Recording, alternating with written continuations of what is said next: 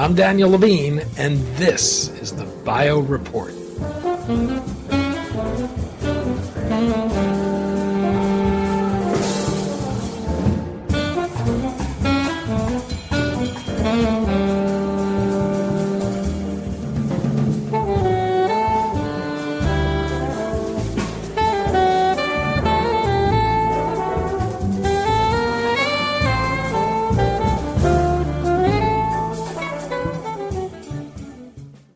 Traditional antibody discovery depends in part on a bit of good fortune that banks on the hopes that either screening antibody libraries or exposing an organism to an antigen will result in the discovery of a compelling therapy.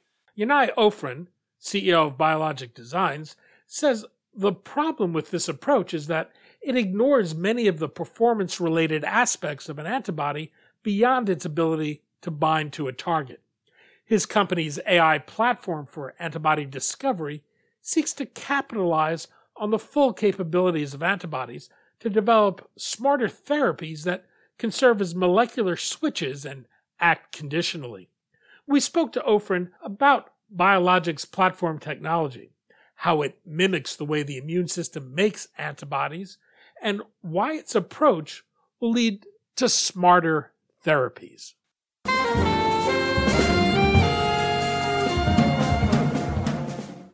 Yanay, thanks for joining us. Thank you for having me, Daniel. We're going to talk about antibody discovery, Biologic's computational approach, and how using your AI platform can design new capabilities and create smart therapies. Perhaps we can begin with antibody discovery. How is this traditionally done? So antibody discovery in general today is based on hoping that you randomly stumble upon the right antibody. What do I mean by that? I mean that most of the platforms for discovery, for retrieving an antibody for clinical development, are based either on screening of libraries or selection on libraries of antibodies, or on immunizing an animal, hoping that the animal will come up with the antibody that does what we want. The thing is that these platforms have been optimized over the years, and they're very successful at getting binders. And binders are definitely a prerequisite for a drug. The drug has to bind the target, of course. But something about an antibody that this approach misses is the almost trivial fact, that antibodies are proteins. Proteins are clever nanomachines. They can execute sophisticated programs that are encoded in them. They can activate certain things. They can do one thing under one circumstances and a completely different thing under other circumstances. Obviously, they need to bind, but they can do so much more.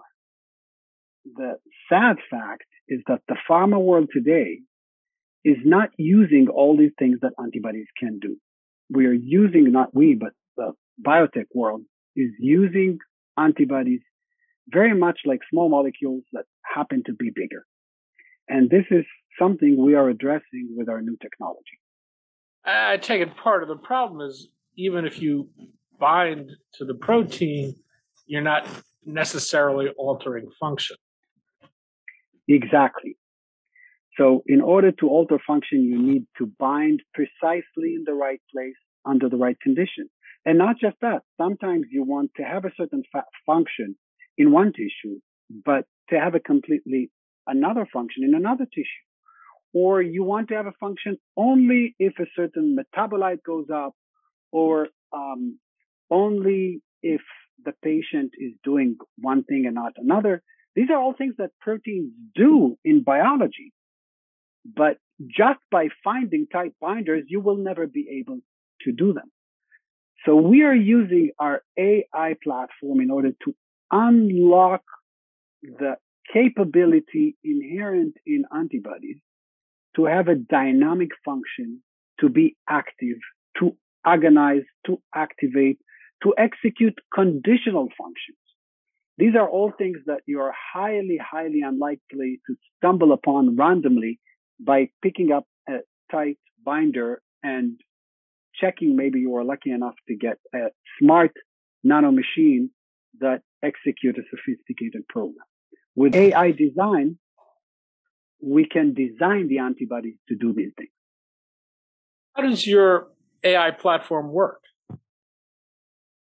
So the way our AI platform works at a very basic level is very similar to what you see in every other AI platform. The idea is that we want to design a certain antibody that fits exactly to the site we want to attack or to activate or to antagonize. And to do this, we basically train our models, our machine learning models, on billions and billions of antibodies under different conditions. And what our platform allows us to do is to, at the end of the day, at the end of a very long process, computationally identify a sequence of an antibody that will do what we want and will still be a sequence of a human antibody that is stable with high yields and with no immunogenicity and no cross-reactivity.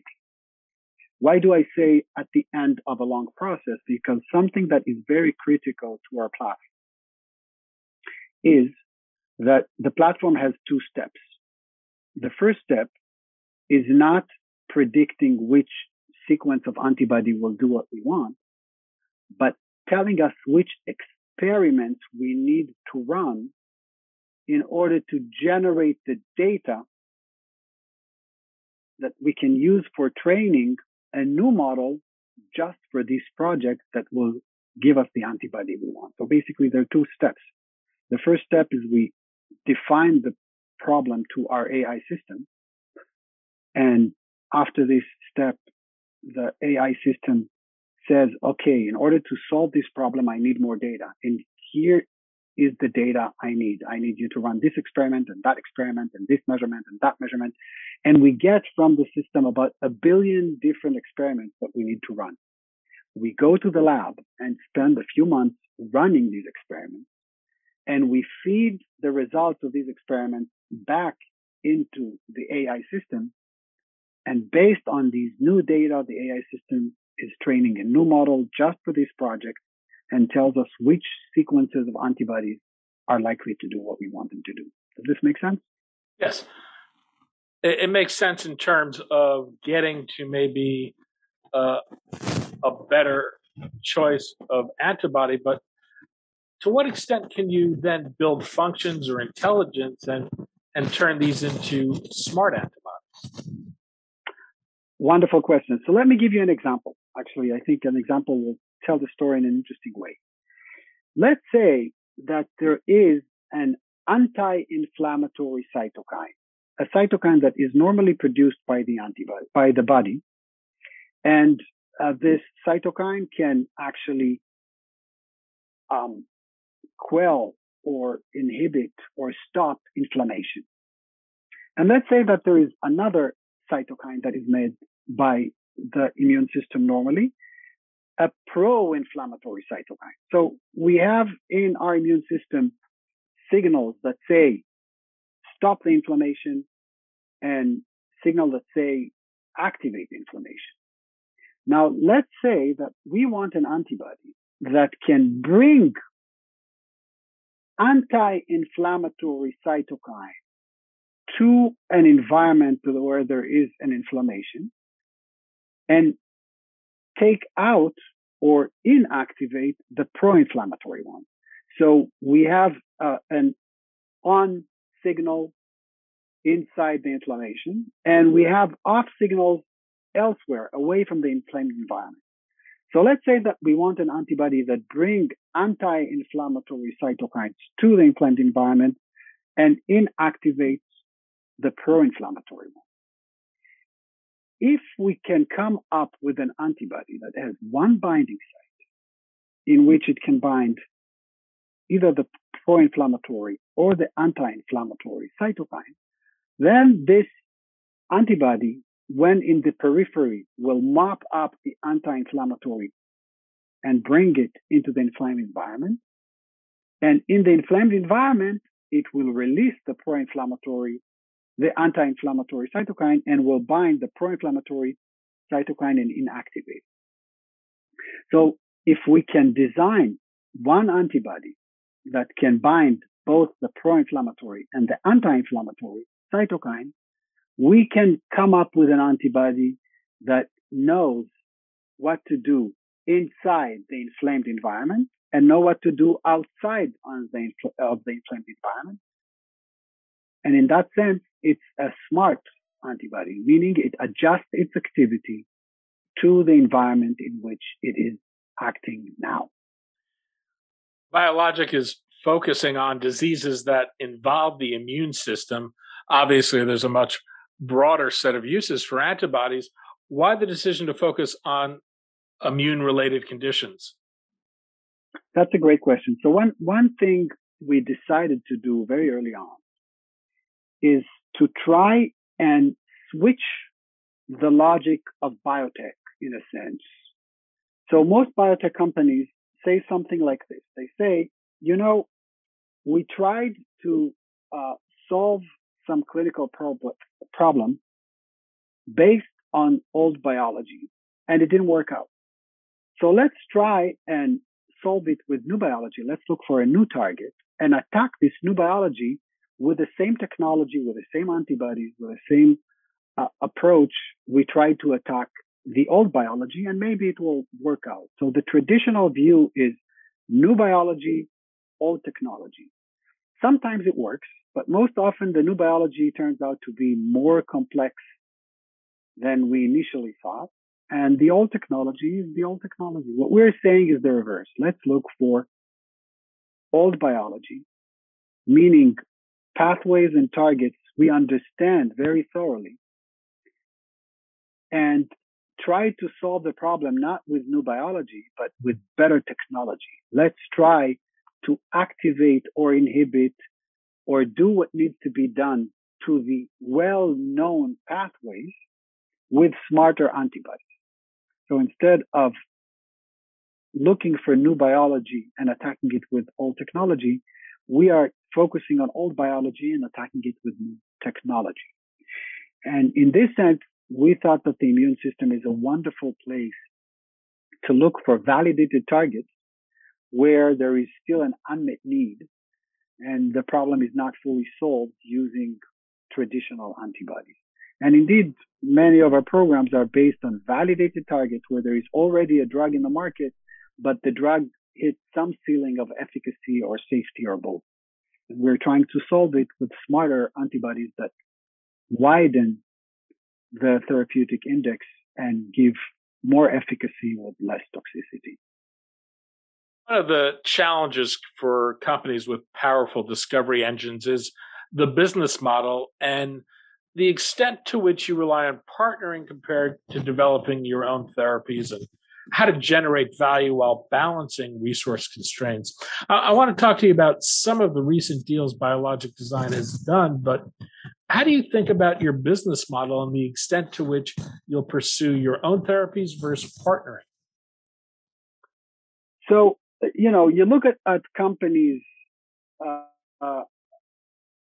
during the years that came up with new technologies, and some of them thought that the best way to capture the value that is created by their technology is by providing services to big pharma.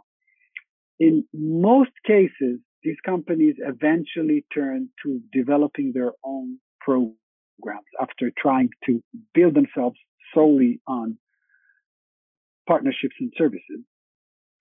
There are, of course, some exceptions to this, but this is the rule. In general, companies that came up with brilliant technologies often ended up, after doing a long tour of trying to provide services, ended up developing their own drugs and became drug developers. And I think the reason is that the timelines for success, if you provide services, particularly if you have a technology for discovery, are such that you partner for a small sum early on. And then if you're lucky, in 10 years or so, your drug hits the market. This is a long time to sit and wait for value to build up. And this is also a long time for many things to go wrong with a partnership, with the priorities of the pharma you're working with, and so forth. So we thought that a better way to capture value is to work predominantly on our own program. There is another reason why we thought that we should focus on our own program. And that is we are working on a technology that does things that many people believe are impossible. I described antibodies that bring one cytokine from one tissue to another, or antibodies that can antagonize one target in one tissue and then agonize another target in another tissue. Antibodies that execute if-then commands, antibodies with conditional activities. All these things are things that typically traditional drug developers don't consider possible. And they're not within the realm of the strategy of traditional drug developers. So if we wanted to extract the maximum value of our technology, we had only two ways: either to come up with the most creative ideas we have and then pursue them on our own, or to try and change the way most drug developers think and convince them that they should work with us. I think the former is much easier than the latter. Given those limitations of partnering, how do you think about the structuring of those deals and the selection of who you'll partner with? Great question. So after this long speech that I gave about why we prefer to work on our own pipeline, we do form some partnerships with pharma. So why do we do this and how do we structure this? So I explained before that for our own pipeline, we want to focus on validated targets. However, our platform is relevant for any target, validated or not validated. Also, as we mentioned before, for our own pipeline, we focus on the control of the immune system, either in autoimmune diseases or in immuno-oncology. But our technology is relevant also for other diseases that are not immuno-oncology, that are not cancer, that are not autoimmune diseases. So in some cases where we think our technology can make a big difference for a target or a pathway that does not fall into the strategy of our own pipeline, in these cases, we will consider partnerships. And the partnerships we build are partnerships that we attempt to design as strategic partnerships. And what do I mean by that? We want a partnership where the program sits at a very important area for the partner, solves a big problem for the partner in terms of their commercial and strategic plan, and hence is endorsed and is given a priority by the senior management of the company. So we look for such partnerships where we believe there is a greater chance that the partner will follow the program through if the design is successful. And then we build the structure of the deal such that the deal gives us non-equity, non-dilutive cash upfront that allows us to not just run that program, but also gives us some additional flexibility and gives us an upside down the road as our program progresses. These deals also allow us to establish ourselves as a technology in other areas, and it's a wonderful way to acquaint people with our capabilities. One of the more interesting deals you did was one that falls outside of the conventional pharma collaboration. This is a deal you announced with the venture capital firm ATP to create Aulis Bioscience to develop IL-2 targeting antibodies to treat cancer. How did that deal come about, and what was the thinking behind it? Great question. So the deal is around an amazing antibody, if I may say so myself.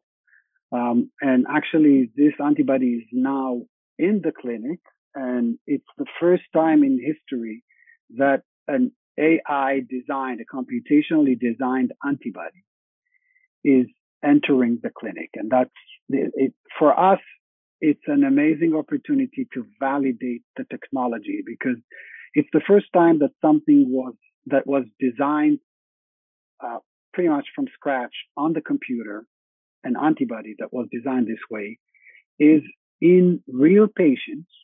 And we now took it through CMC and tox and primates and into humans.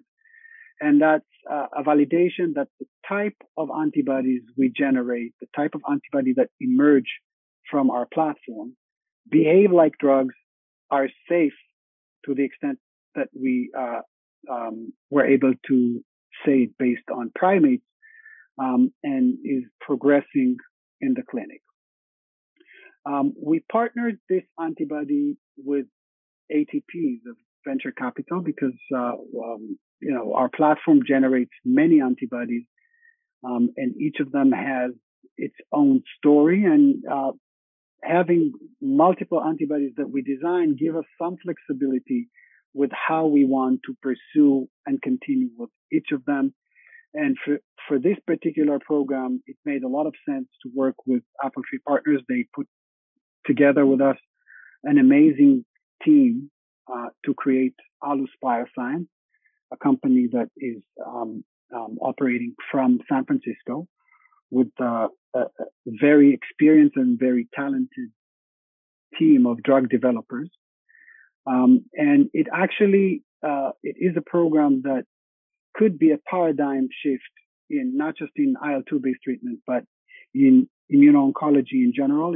It's an antibody that instead of attacking the cancer, or even instead of attacking or targeting immune cells, it's an antibody that targets an endogenous cytokine. So we're basically hijacking the communication between immune cells and making sure that every time immune cells want to communicate with each other, we are interfering in this message, and we are telling certain cells to remain quiet while we tell other cells to attack the cancer. And this is, again, something that you can only do with a smart antibody that can have a conditional function. Sometimes to some cells, it says remain quiet, and to other cells, it can say go on the attack. What is Biologic's role in Alus, and how might its stake differ from a typical stake it would have in molecules it licenses to other companies? So we are co-founders of Alus together with Apple Tree Partners. We provided the antibody. Apple Tree provided their expertise, experience, and obviously the required cash. And we basically started the company and helped recruit the clinical development. We are involved in running the experiment. We are still in charge of anything that is preclinical and everything that requires more lab work and analysis of the antibody. And obviously the structure of getting an upside from this program is very different because we are significant shareholders in the company. In April, Alus announced it would enter human clinical trials with AU-007. This is expected to be, as you mentioned, the first computationally designed antibody used in humans. What is AU-007 and how does it work? So first of all, I think we can say now it's not expected to be the first antibody, the first computationally designed antibody in humans.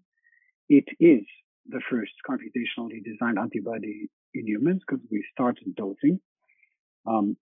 And what this antibody basically does is to change the paradigm around cytokines in immuno-oncology. So cytokines, as we mentioned before, are the signals that serve for communication between immune cells. IL-2 itself is a double-edged sword. It can activate the immune system, and it can also inhibit the immune system. Now, it is known for many years that if you use IL-2 to activate the immune system, it can attack or lead the immune system to attack tumors and sometimes even eradicate tumors. But since IL-2 is a double-edged sword, it's very hard to control it in a way that will activate the immune system without inhibiting it and without causing a lot of toxicity. So high dose of IL-2 can lead to pulmonary edema, to blood vessel leakage, many symptoms that are associated with cytokine storms. And that has been the challenge for many years. What people tried to do before us is to give patients modified IL-2, engineered IL-2 that is changed in a way that allows this administered exogenous IL-2 only to send the immune system to the attack and never to stop it. This, on the face of it, is a very nice idea, but it has an inherent challenge because if you activate the immune system against the tumor, what the activated immune cells do is to secrete IL-2. And the IL-2 that these activated cells secrete is not modified. So if your drug, your modified IL-2 is successful, it leads to the increase of endogenous IL-2, which inevitably undermines the success of your own drug. So the existing approaches that are based on modified and engineered and fusion versions of IL-2, which is all the other IL-2 treatments, inherently and immediately create a negative feedback loop that undermines their own success. Because they ignore endogenous IL-2, what we do is to give an antibody that can grab endogenous IL-2 and make the endogenous IL-2 do what we want. So instead of giving modified IL-2, we are controlling the endogenous IL-2. If we're successful and we expand the cells that attack the tumors, these cells will secrete more IL-2. But if we have enough antibody in the system, we will grab this new IL-2 as well and we'll send it again to the attack. So instead of having the negative feedback loop that led to the failure of some of the existing modified IL-2 therapies, our approach will actually create a positive feedback loop that may enhance the effect rather than dial it down. Is the expectation that this would be used as a monotherapy, or would it be used in combination with other agents? We want to see first that the treatment that is based on our antibody on its own is having the right effect. We want to see clear PD and hopefully efficacy on the drug, of the drug on its own.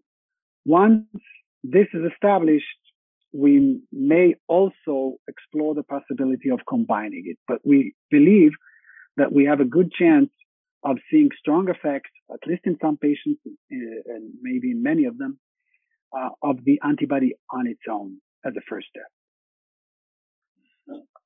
I want to ask you about two partnerships that were announced both in 2021. The first is a deal you announced in February of 2021 with Nectar Therapeutics to discover and develop antibodies that can activate a previously undruggable target for an undisclosed autoimmune disease. The financial terms were not disclosed. How can your technology go after targets that have been considered undruggable? So this goes back to what we described before. When people want to have a certain effect for their drug. For example, they want to agonize. Agonize means to activate a certain target. The only way that traditional approaches can do this is by looking for binders, because that's what all discovery technologies do. They look for binders and then take the binders one by one and check whether they happen to be agonists, whether they happen to activate the target. This is very tedious and in most cases fail. So in that sense, the target was not addressable with existing technologies because people were able to get binders, but they were unable to get agonists. And in fact, for this target, it was also very difficult to get antagonists because the target has a very specific mechanism of action. You can bind it, but think of it like a very sophisticated machine. If you just randomly put your finger on a sophisticated machine and hope that it will turn on or off, it will never happen. You have to put your finger on the on button to get it on and on the off button to get it off, no matter how big the machine is, right? If you just try to shove your key into random places in your car and hope that it will start the car, it will not work. You need to put the key exactly in the switch. What our technology allows us to do is to design a key that goes right to the switch, so to speak. So while other people get things that stick and hope that one of them happen miraculously to be a key that fits exactly to the lock that they want to activate, we have the ability to understand where we need to bind and how we need to bind, and then to computationally design such binding. In the case of that collaboration, we were able to illustrate that we can design an antibody that actually activates this target, which we think no one else were able to show before, even though many, many people tried. So that's another illustration of what you can do with the right computational design that is based on the right data. Getting the agonism you want, right? Getting the exact activity you want based on this design. The other deal you announced was a collaborations and license agreement with Lilly for a multi-specific antibody for diabetes. What are the terms of that agreement and what does it do for Biolojic? So this is another example where putting together the heads of our scientists together with the heads of creative scientists inside pharma companies can lead to amazing collaboration. Here, Lilly was interested in a technology that we call multibodies. Multibodies are antibodies that are standard human symmetrical antibodies. If you give these antibodies to any antibody experts, to any immunologist, they will tell you, this is just a standard, regular human antibody.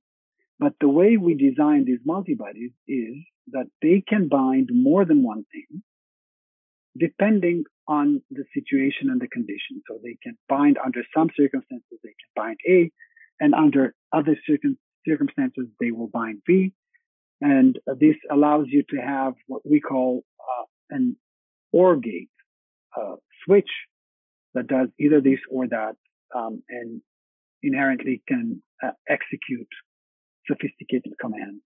And when our friends and partners in Lilly realized what this technology can do, we came up with an idea for a very unusual way to treat diabetes. And that's what we are working on together with them. And the structure there was that obviously Biolojic gets a significant upfront, and then milestones and royalties, and royalties if and when this asset gets to the clinic and to sale. But in this sense, it's a traditional structure with milestones that can have can build up to 9 digits and royalties on top of that. And how's the company financed, and how far will existing funding take you? So actually, something that is quite unusual about Biologic Design is that, we are a company that is about 10 years old. We started kind of like from the garage of my lab when I was still a professor. And then with time and success, we grew out of the university. I took a leave of absence that is now so long that I don't know if it will be easy to go back to academia ever, but it started off that way, and we grew, and we now have about 60 people in Israel and in Boston. But we did it with very little equity investment. Actually, we raised less than 30 million in dilutive investment so far for a company that sent one computationally designed drug to the clinic, has multiple deals with pharma, over 60 people in 2 continents. This is a very small sum. And the reason we were able to do so much with so little is that we had many deals along the way, and we got a lot of non-dilutive cash. So in this sense, we have some flexibility, and this is important, particularly in the context of the long and gloomy winter we see in the markets nowadays, where even the most bold investors sit on their hands to see what happens. So we still have the flexibility of striking more deals and supporting ourselves that way. But we are now seeking for more funding to take additional programs into the clinic. We just have the flexibility of doing it in different ways. Yanay Ofran, CEO of Biologic Designs. Yanay, thanks so much for your time today. Thank you very much.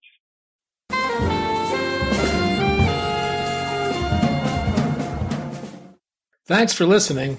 The Bio Report is a production of the Levine Media Group. To automatically download this podcast each week, subscribe to our RSS feed or through iTunes or other podcast manager. To join our mailing list, go to levinemediagroup.com. We'd love to hear from you. If you want to drop us a line or are interested in sponsoring this podcast, send email to danny@levinemediagroup.com. Special thanks to Jonah Levine, who composed our theme music, and the Jonah Levine Collective, which performs it.